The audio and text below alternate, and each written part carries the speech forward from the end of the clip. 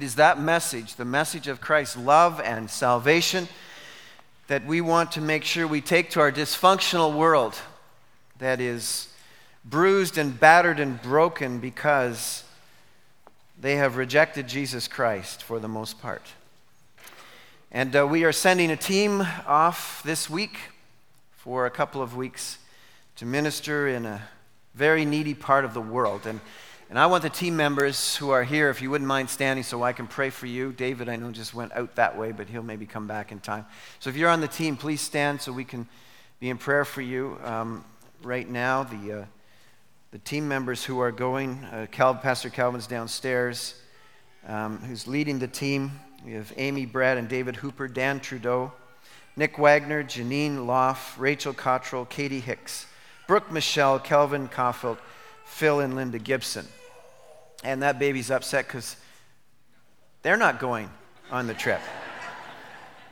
So let me just pray for those who are standing wherever you are, back there. Okay, God, thank you so much for your great love for us and for the salvation message that has been brought to us. And Father, we recognize that message really gained its roots and footing from the very place where they will be going back to minister, and in a very, very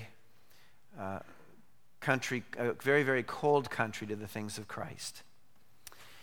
In a very lost country, in a very needy country. And Father, I pray that you would give them great skill and courage and blessing and strength. And Lord, may they be aware of the significant presence of Jesus Christ. Lord, thank you for going before them already, for prepping all that needs to be done, for resourcing the mission in a most profound way. Lord, thank you for all that you've done in that. And we have seen your hand every step of the way. And Lord, I pray a special blessing upon this team, that great things will be accomplished. Lord, help them to build into the believers who are there courage and confidence and encouragement and energy and a passion to reach their country, their countrymen, for the things of Christ. I pray, Father, that those who are lost, who find their way into this camp, they might encounter the life-transforming love of Jesus Christ. Lord, I pray that they will come together as a team, that they will work together in community, that the unity itself will be a proclamation of the truth of Jesus Christ, that their love for one another and their love for those who are their brothers and sisters there will be an amazing blessing to them. Lord, I pray that you'll bless our loved ones who serve with us so faithfully in that country. Those we love, the leadership there, Lord, that we love so much. I pray that they will also know and be aware of your great love for them in these days. They are so greatly outnumbered, at least manpower-wise.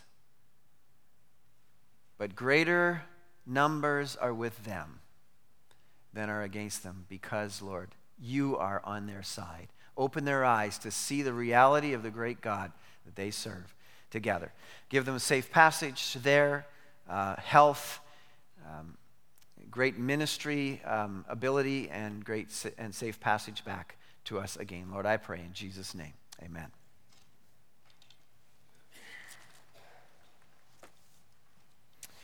Well, I'm teaching today about living forever, about living way past your death. Maybe it's just me, but you would think that every seat would be jammed, that there'd be standing room only in a line from here to Teddy's, trying to get into this place. I mean, this is the message of forever living, eternal life. I know it's a holiday weekend, but this is about forever living. The fountain of eternal youth has been broken open. Is anybody interested?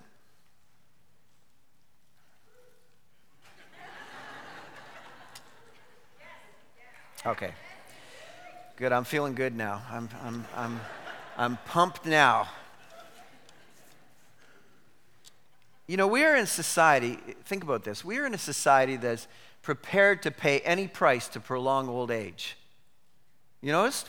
I mean, seriously. And sanitize death. In fact, our denial and avoidance tendencies are obvious. For just these past few decades, I think you'll agree with me that we have increasingly outsourced the process of dying and burial preparation. Probably most in this room have never seen anyone die. That wasn't the case a generation ago.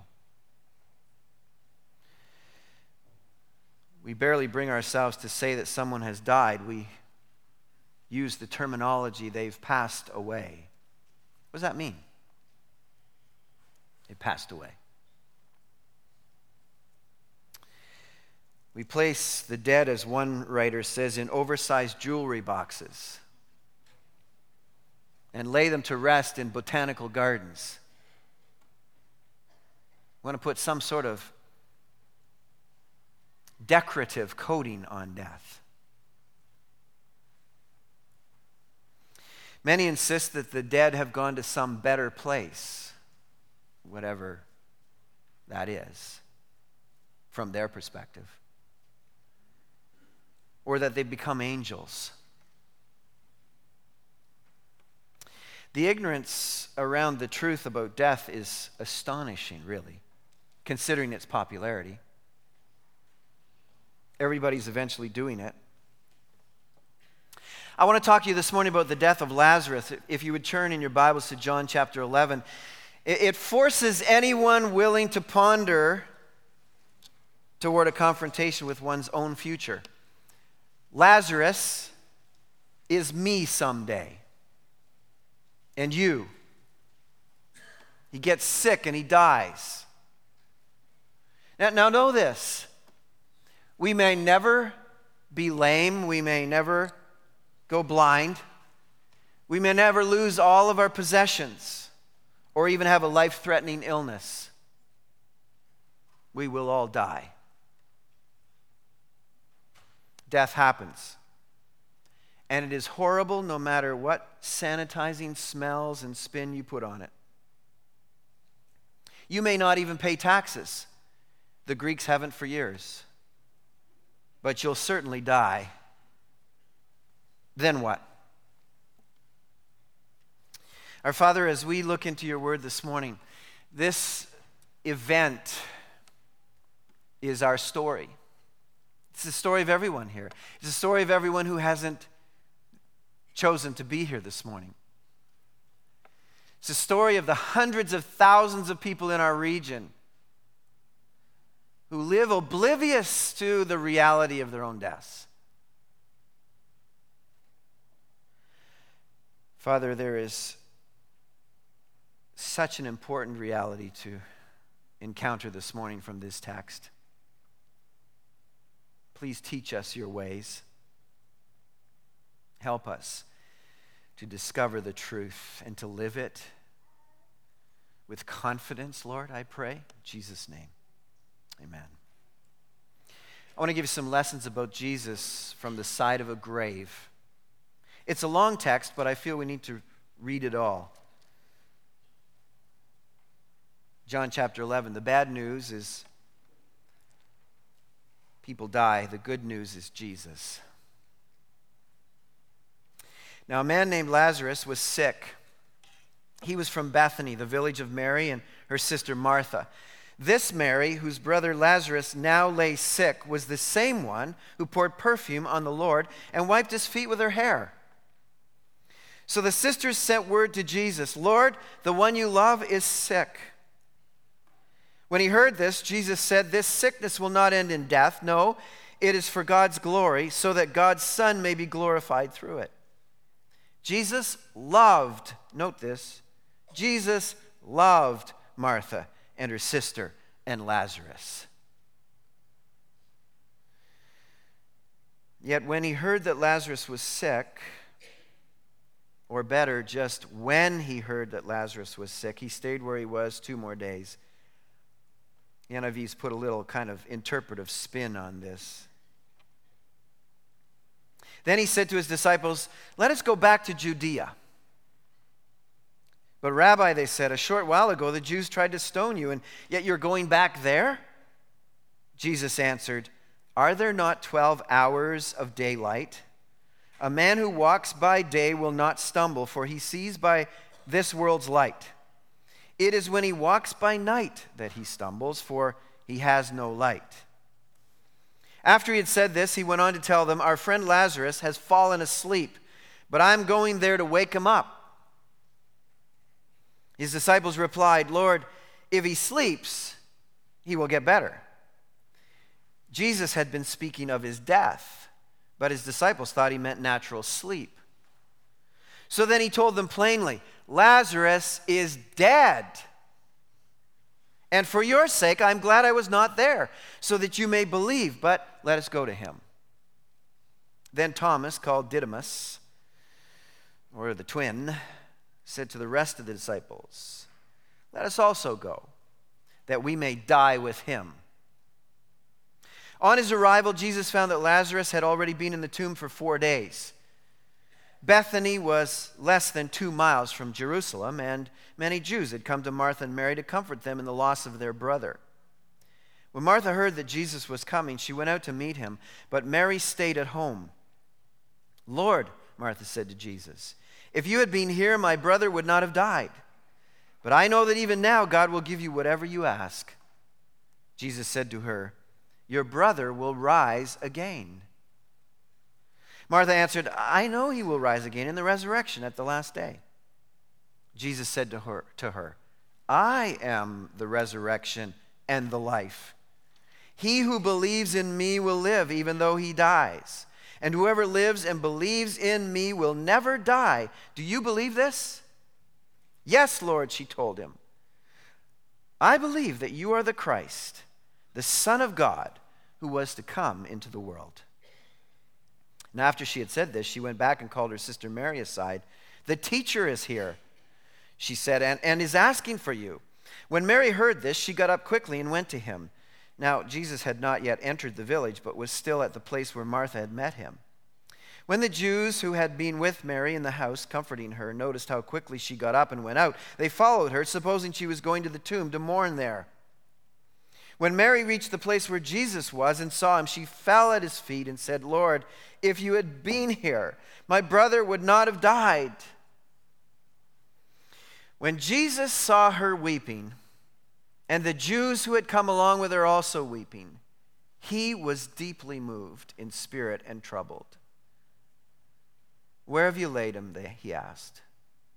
"Come and see, Lord," they replied. Jesus wept.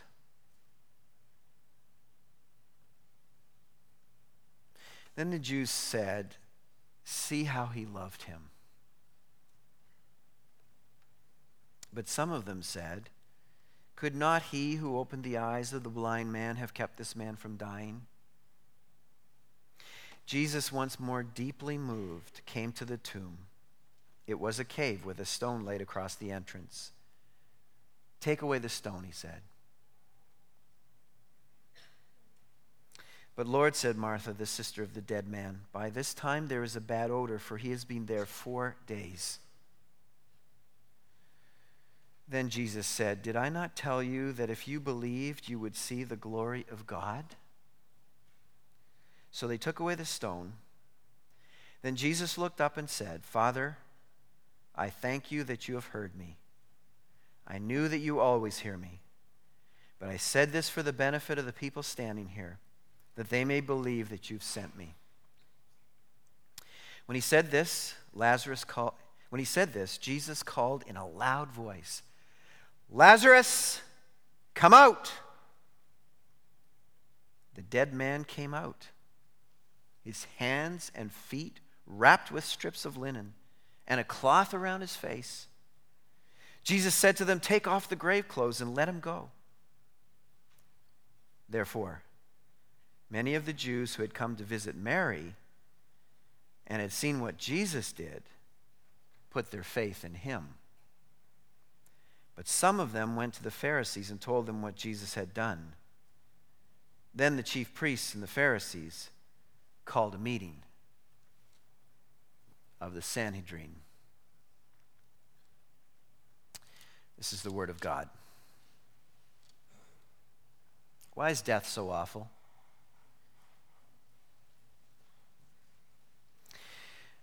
death, according to the Scriptures, is enemy territory.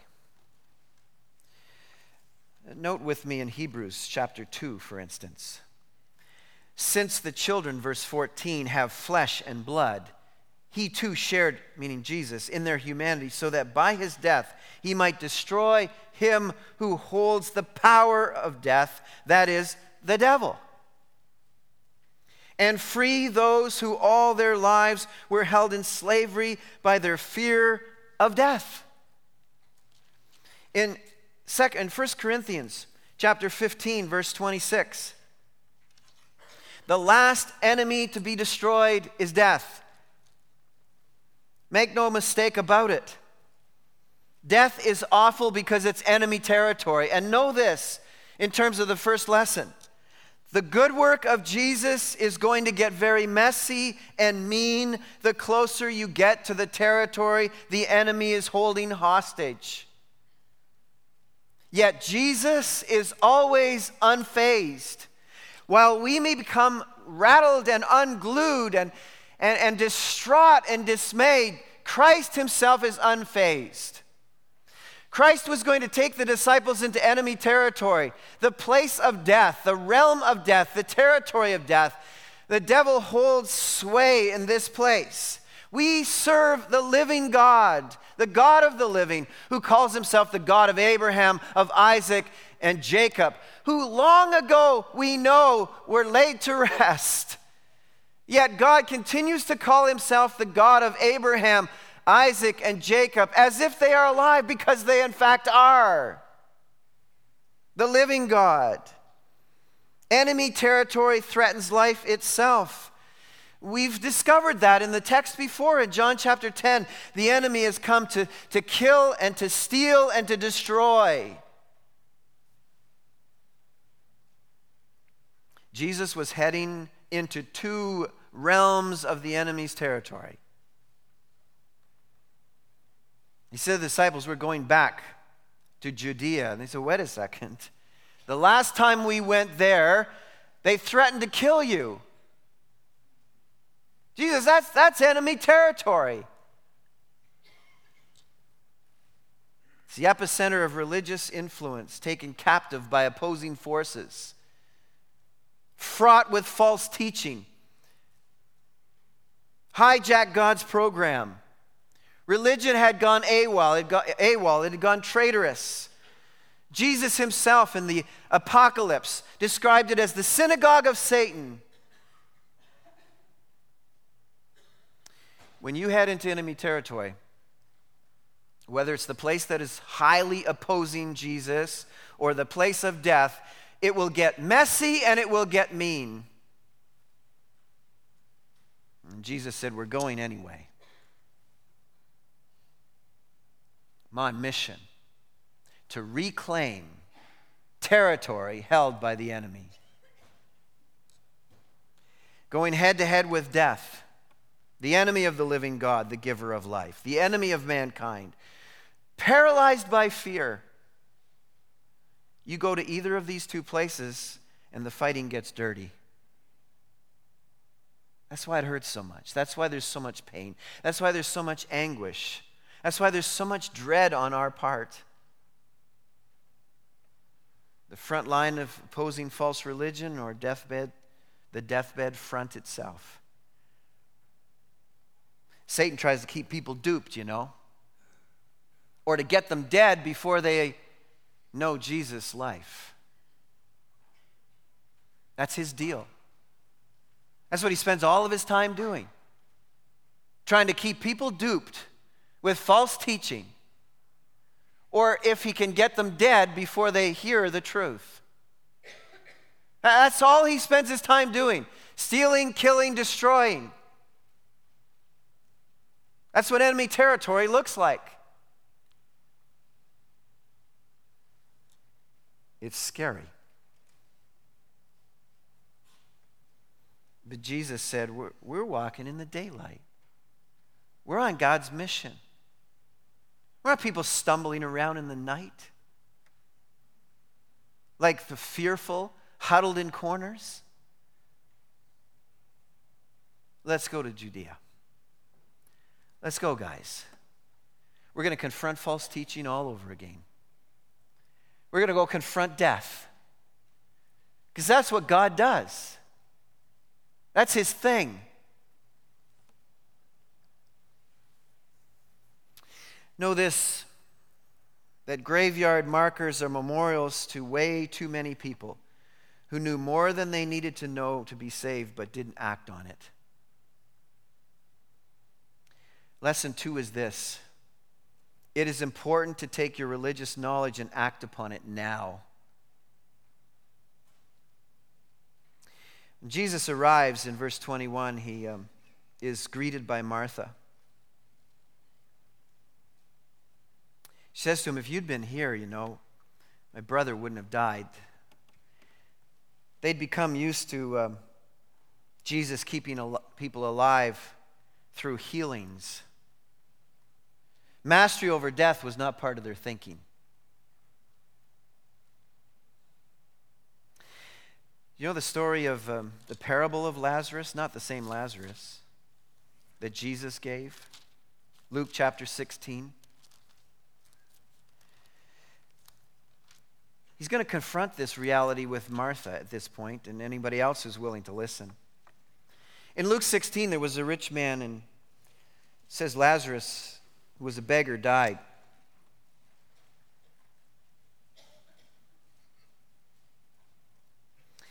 The rich man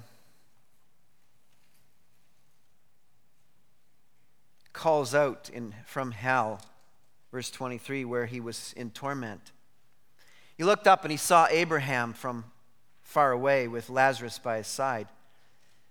He said this, Father Abraham, have pity on me and send Lazarus to dip the tip of his finger in water and cool my tongue because I'm in agony in this fire. But Abraham replied, Son, remember that in your lifetime you received your good things, while Lazarus received bad things, but now he is comforted here and you are in agony. And besides all this, between us and you a great chasm has been fixed, so that those who want to go from here to you cannot, nor can anyone cross over from there to us. He answered, Then I beg you, Father, send Lazarus to my father's house, for I have 5 brothers. Let him warn them, so that they will not also come to this place of torment. Abraham replied, Listen, they have Moses and the prophets. Let them listen to them. No, Father Abraham, he said, but if someone from the dead goes to them, they will repent. He said to him, If they do not listen to Moses and the prophets, they will not be convinced even if someone rises from the dead. Everybody's convinced that if God would just demonstrate some amazing cataclysmic event like raising somebody from the dead, then everybody would believe.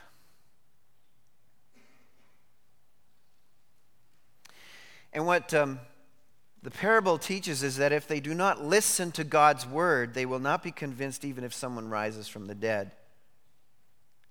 See, the problem is, to most of the people in our world, they view God, if they believe in him at all, and for the most part, there are great numbers of people who believe there is a God. They believe that God is some sort of cosmic do-gooder whose whole role in life is to clean up our messes, and at the end of it all, to bell curve the report card so that everybody ekes in somehow into his glory.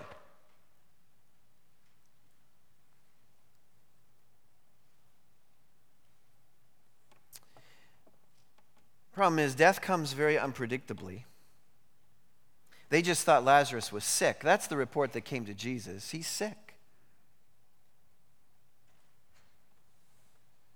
But Jesus was very concerned that the deeds that he had done and the deed that he was about to do would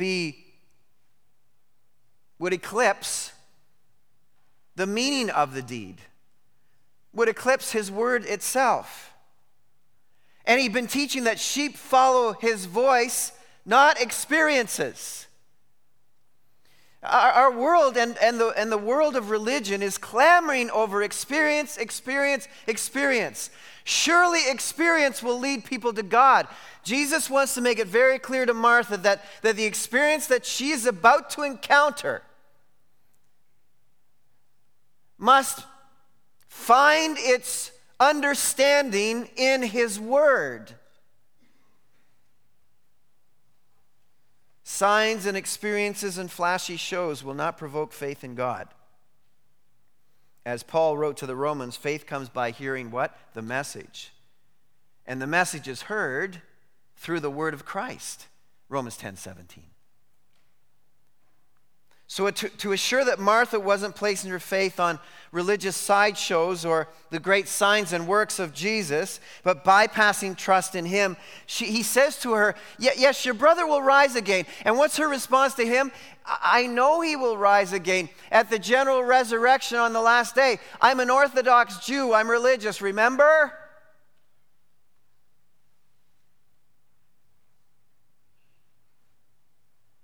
They were all believing in some sort of general truth of resurrection. Well, the Sadducees weren't, but the Pharisees were.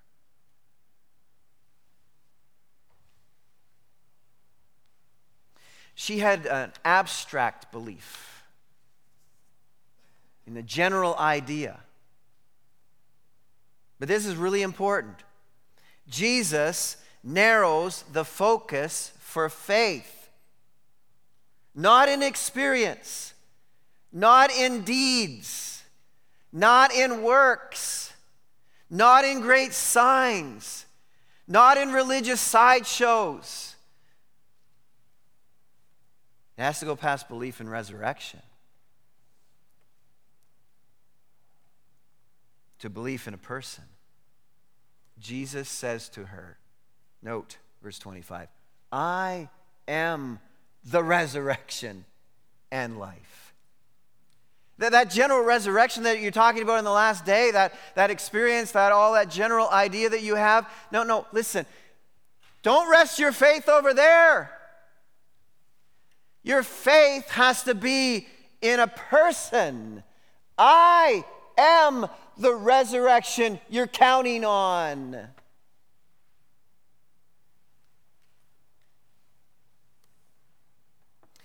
See, the belief, the faith has to be in a person who is something before he does something. That's why he says, I am something. And because I am someone, I'm able to do something. That's where your faith must rest. So make sure you understand it's important to take your religious knowledge and act upon it now. There are all kinds of people, as I said, whose grave sites are marked with memorials, who knew enough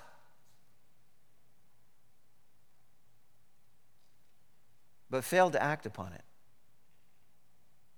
They knew about general ideas of religion, general ideas of Jesus, general ideas of God, general ideas of church, general ideas of the Bible, general ideas of what Jesus did, general ideas of what Jesus is capable of, but they never, ever viewed Jesus as the great I am and put their faith in Him.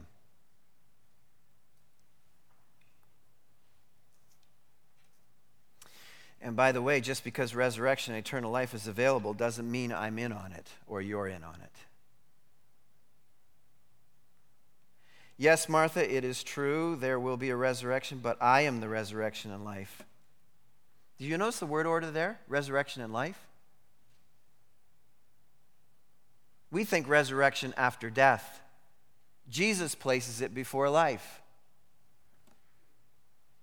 Why would He do that? Lesson 3 is this: it is important to know that life after death belongs to those who have life before death. Just because there is resurrection promised at the last day does not mean you will enjoy its benefits.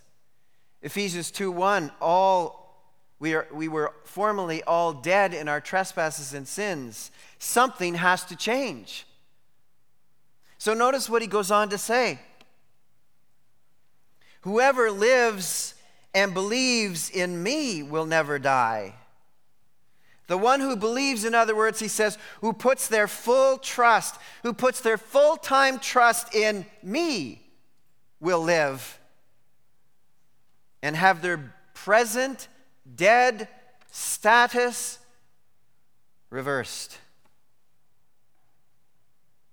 They'll be given resurrection life. I don't know if you know this, I assume you do, but this general resurrection at the last day is about two eternal directions being settled. In John chapter 5, 28 and 29, do not be amazed at this, for a time is coming when all who are in the graves will hear his voice. All, listen, everybody, every single human being who is in the grave will hear his voice. That's why he had to call Lazarus by name. If he had have just spoke, everyone in the grave would have come up.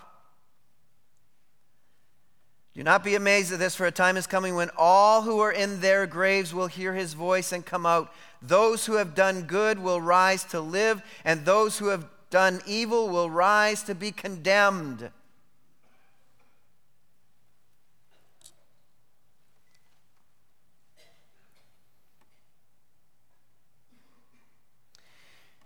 Just because resurrection and eternal life is available doesn't mean I'm in on it or you're in on it. Jesus made it specifically clear. No wiggle room. He who believes in me, she who believes in me will live, even though he or she dies. And whoever lives and believes in me will never die.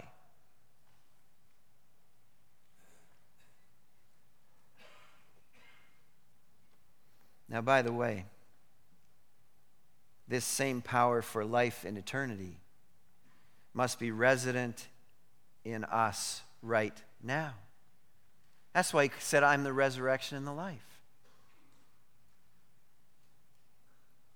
You have to have life before death in order to have life after death. That's what Paul was writing about in Ephesians. Ephesians chapter 1. Ephesians chapter 1, 18 to 20.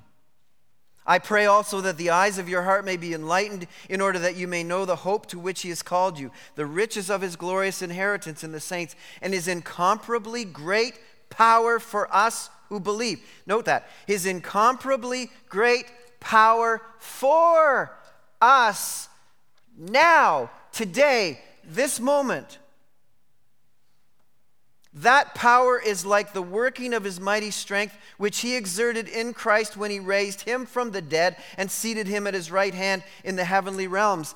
That resurrection power, the same power that Jesus used to call Lazarus out of the grave, the same power that the Father used to call Christ himself out of the tomb, that same power is the resurrection power that is promised to us, not just in eternity. That same power that we have for eternal life is given to us now, is resident in us, who believe in him. Whoever believes in Jesus Christ now has the present reality of the resurrection power of Jesus Christ that has brought you to life.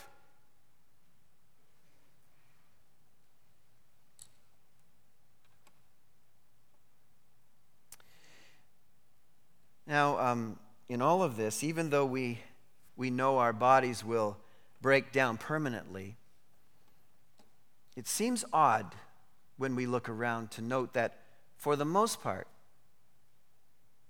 most of the people spend most of their time devoted to their physical bodies. The fourth lesson that I get out of this text is this: it is important to spend your healthy days investing in your inner life, because the outer shell is unreliable. Whoever lives and believes in me will never die. Jesus is resurrection and life. To be in Christ means to enjoy full privileges of that power over death as a present reality and the full reality now of what life is. This is not just life after death. Jesus counteracts death wherever, however it comes or attempts to come into our life. Those faith killers, those patience killers, those goodness killers, those peace killers, those joy killers, those self-control killers, all of that comes under the domain and dominion of the resurrected Jesus Christ and his resurrection power that has been given to you. The full-time operation, the full-time reality in our lives is that we are continually being renewed and revitalized by the resurrection power of Christ. Those things, those attitudes, the sinfulness, the difficulties of life that attempt to cause stealing and killing and destroying to happen in your life are counteracted by the resurrection power of Jesus Christ that is resident in you right now. Yes, the tent that we live in is wasting away. But inside, in our soul, the very center of where Christ works in us, that resurrection power is continually invigorating us to live with fullness of life, abundant life, until we're transported into the presence of Christ forever. We go from abundant life to eternal life. Now understand what this really looks like. In him, this present reality is in us. So we need to be alive presently over all the things that were formerly making us dead through Christ's power. And by the way, he wanted Martha, Mary, and everyone who would ever listen to this to know that he's not just the one who can go and get this resurrection power. He's not just the one that, oh, by the way, when you're going to need this thing, I know how to get it for you. No, that's not it at all.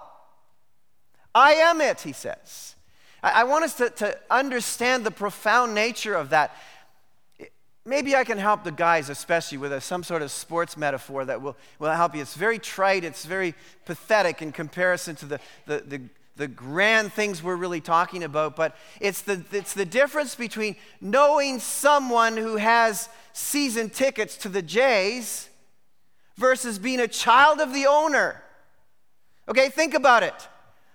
You might know someone who has season tickets, and you know, man, I could go and ask him if I wanted, and maybe he would give it to me, maybe he wouldn't, and that's kind of cool. I know somebody who has season tickets, but what about when you're the child of the owner of the Jays? You just walk in. You just barge in. You walk anywhere you want to. You go anywhere you want to. You enjoy any benefit you want to enjoy. That's what Jesus is talking about here when he's talking about, I am the resurrection. I am it for you. You are now a child of mine. Therefore, you just barge around in life. You walk around in life. You go ahead. You strut around in life because you're enjoying the resurrection power of Jesus Christ to destroy all of the things that are trying to kill you. Take advantage of it.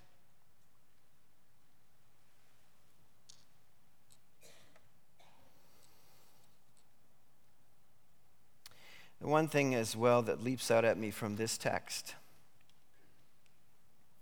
especially when you teach these kinds of things about eternal life, Jesus granting us resurrection power presently and living with him forever and all of that, it would stand to reason that some people should look at us and say, well, if all of that is so, why are you people sad at the passing of someone's life? Well, why isn't it filled with hilarity?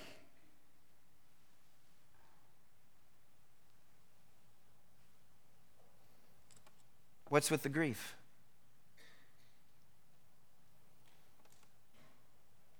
How did the Lord of creation, the resurrection himself, and life handle the funeral of a friend? You know, this pulls us so deeply into the heart of God.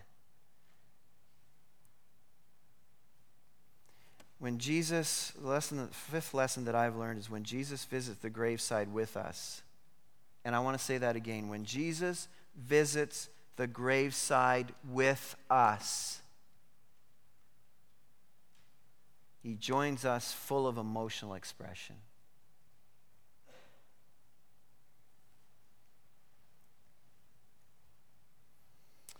When Jesus takes us to the grave of one we love, one who is in Christ, he is coming to the graveside with us of one he loves as well.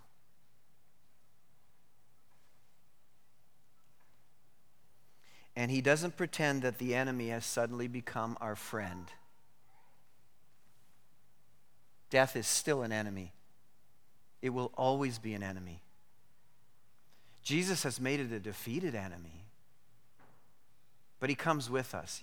Yea, though I walk through the valley of the shadow of death, I will fear no evil. Why?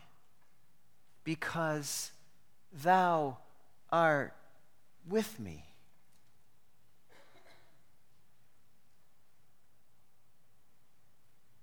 At the funeral of a friend, Jesus, it says, was deeply moved. That word is better translated in anguish. In spirit, troubled. In verse 35, he wept. You want to know the heart of God? When God says that the God of all compassion comfort your hearts, the sovereign God who's in charge of all things, who intends to raise Lazarus from the dead, is crying at the funeral of a friend.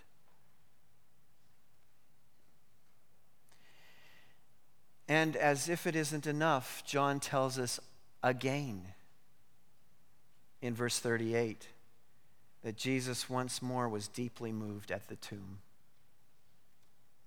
The word here is angered.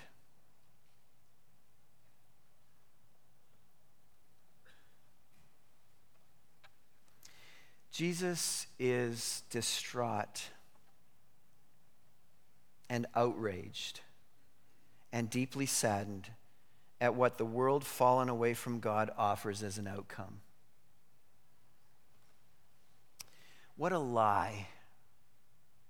As Satan stood in the Garden of Eden and looked at Eve and Adam who was with her and said, "You shall not surely die."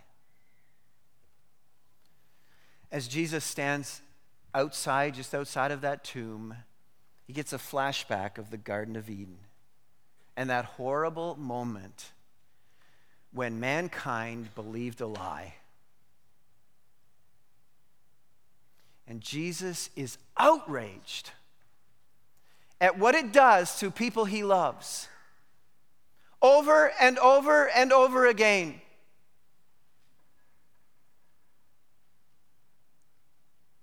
Jesus is outraged this week.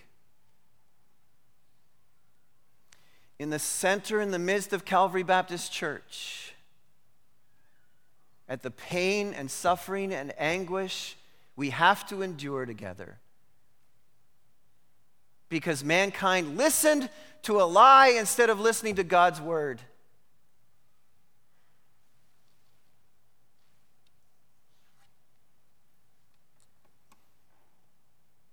Now, understand this, that the God of all compassion is in operation, resolved here to defeat what death devastates. But Carson put it very well when he says this: grief and compassion without outrage is merely sentimentality. Jesus our great God is no sentimental deity. He's the real thing. And when he offers you comfort and compassion, he offers it from the profoundest places of the depth of deity itself.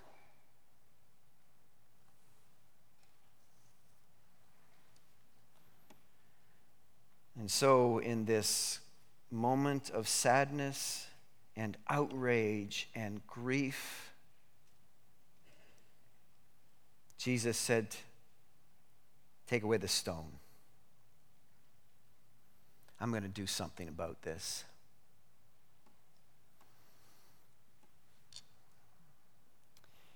"4 days, 4 days in the tomb. The ancient Jewish custom and tradition was that there was a belief that the spirit itself hovered around a dead body for at least 3 days, deciding whether it might come back in. Person would be alive again. That's why Jesus didn't go. By the time they had traveled to tell Jesus that Lazarus was sick, Lazarus was already dead. Jesus knew that. That's what he told his disciples. He's already dead. So his delay wasn't hard-hearted or cold. His delay was because Lazarus was already dead. And he wanted to make sure that he passed by the 3rd day. Because in the 4th day, decomposition started. And once decomposition started, the spirit wouldn't come back. Now, none of this is true, by the way. In case you're all wondering, has Rick lost his mind to some sort of ancient Jewish mythological ideas? No, I have not. But think about it. Christ is validating his divinity. He's validating his miracles. He's validating what he can do. What if he chooses to ignore their superstitious realities?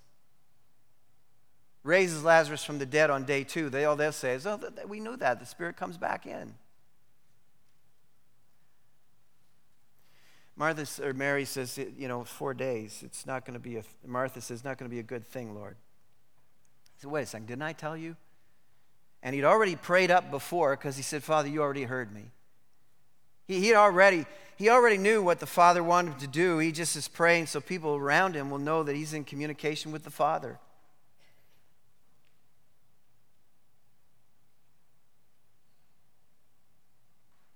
He calls out in a loud voice, "Lazarus, come out." Listen, at the likely sight, and with this we'll close her up. At the likely sight, I can't read my what are we? Quarter after, thank you. At the likely sight of the ancient event of Christ's own resurrection, it's called today the Church of the Holy Sepulchre. You been there? Some of you have been there. If you were to ask an Arab Christian, where would I find, and he could speak English, where would I find the Church of the Holy Sepulchre? He'd say, "You mean the Church of the Resurrection?"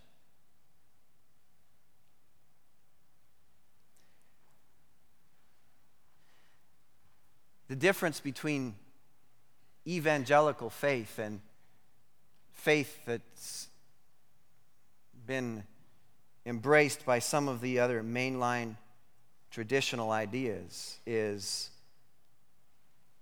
we don't stop long by the tomb.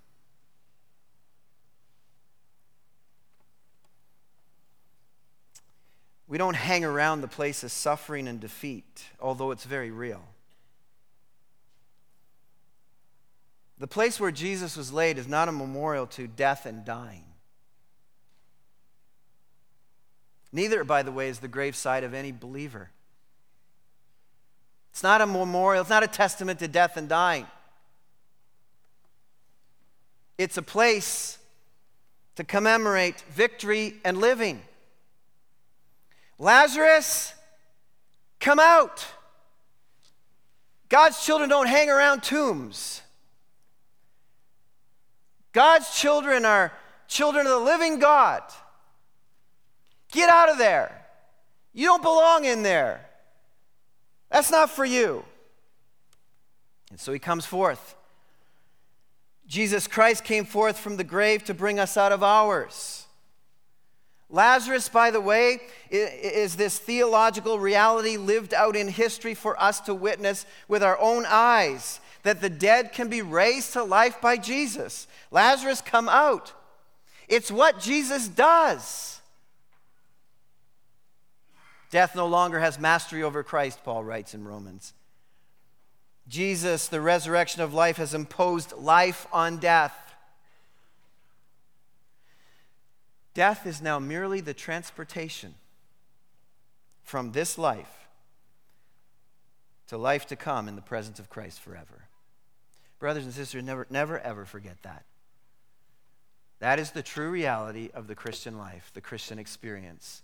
The word of Christ on this. I am the resurrection and the life. You don't hang around graves. You understand that? To be absent from the bodies, to be present with the Lord. Because Christ is the resurrection and the life. Does it hurt? Is it painful? Is there grief and is there anguish and is there loss? Yes. But those who are in Christ don't hang around in that grave.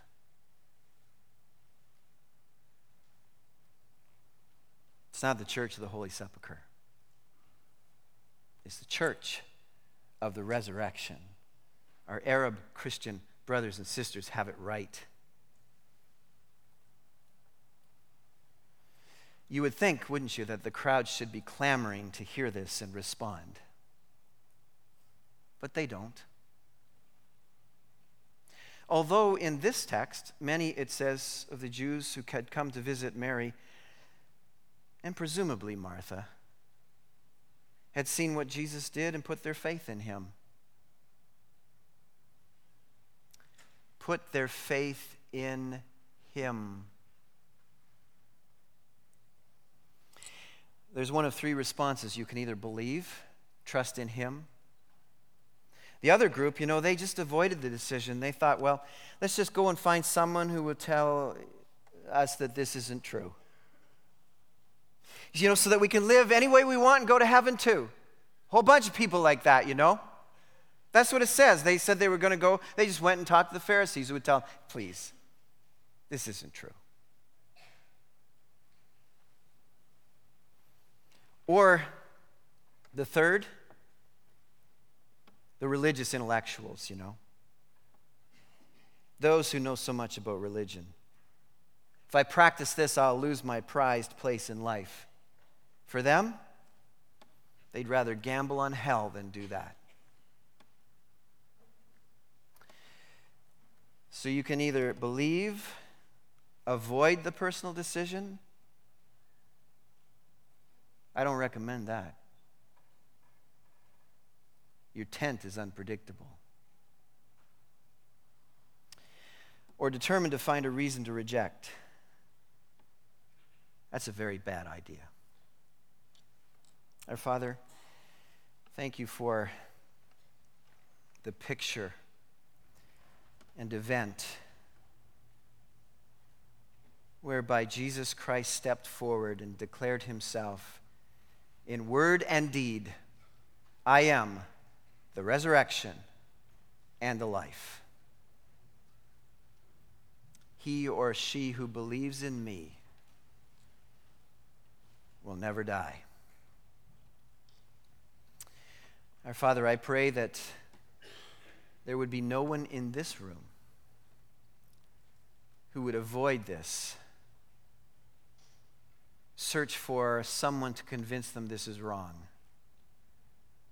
I pray that there'd be no one who would determine that this is wrong and choose to gamble on hell itself. Father, we know that when we get close to the enemy's territory, the place where he holds people in his grip, the place where he scares them to death, by death, where he dupes them to the truth, it gets mean and messy. It's mean and messy right now. And so, our Father, because Christ himself gained the victory and gains the victory and continues to be victorious, and because it is light, it is still light. The Word of God is still going forth. The mission of Christ is still advancing. I pray, Father, that the work of transforming lives for eternity would go forth from this place this morning, this evening, this week,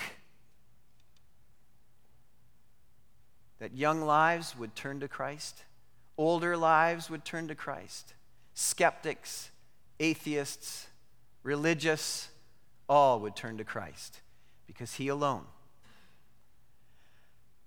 has the power over death. In Jesus' name I pray. Amen. Would you please stand with us and sing one last song for our Lord?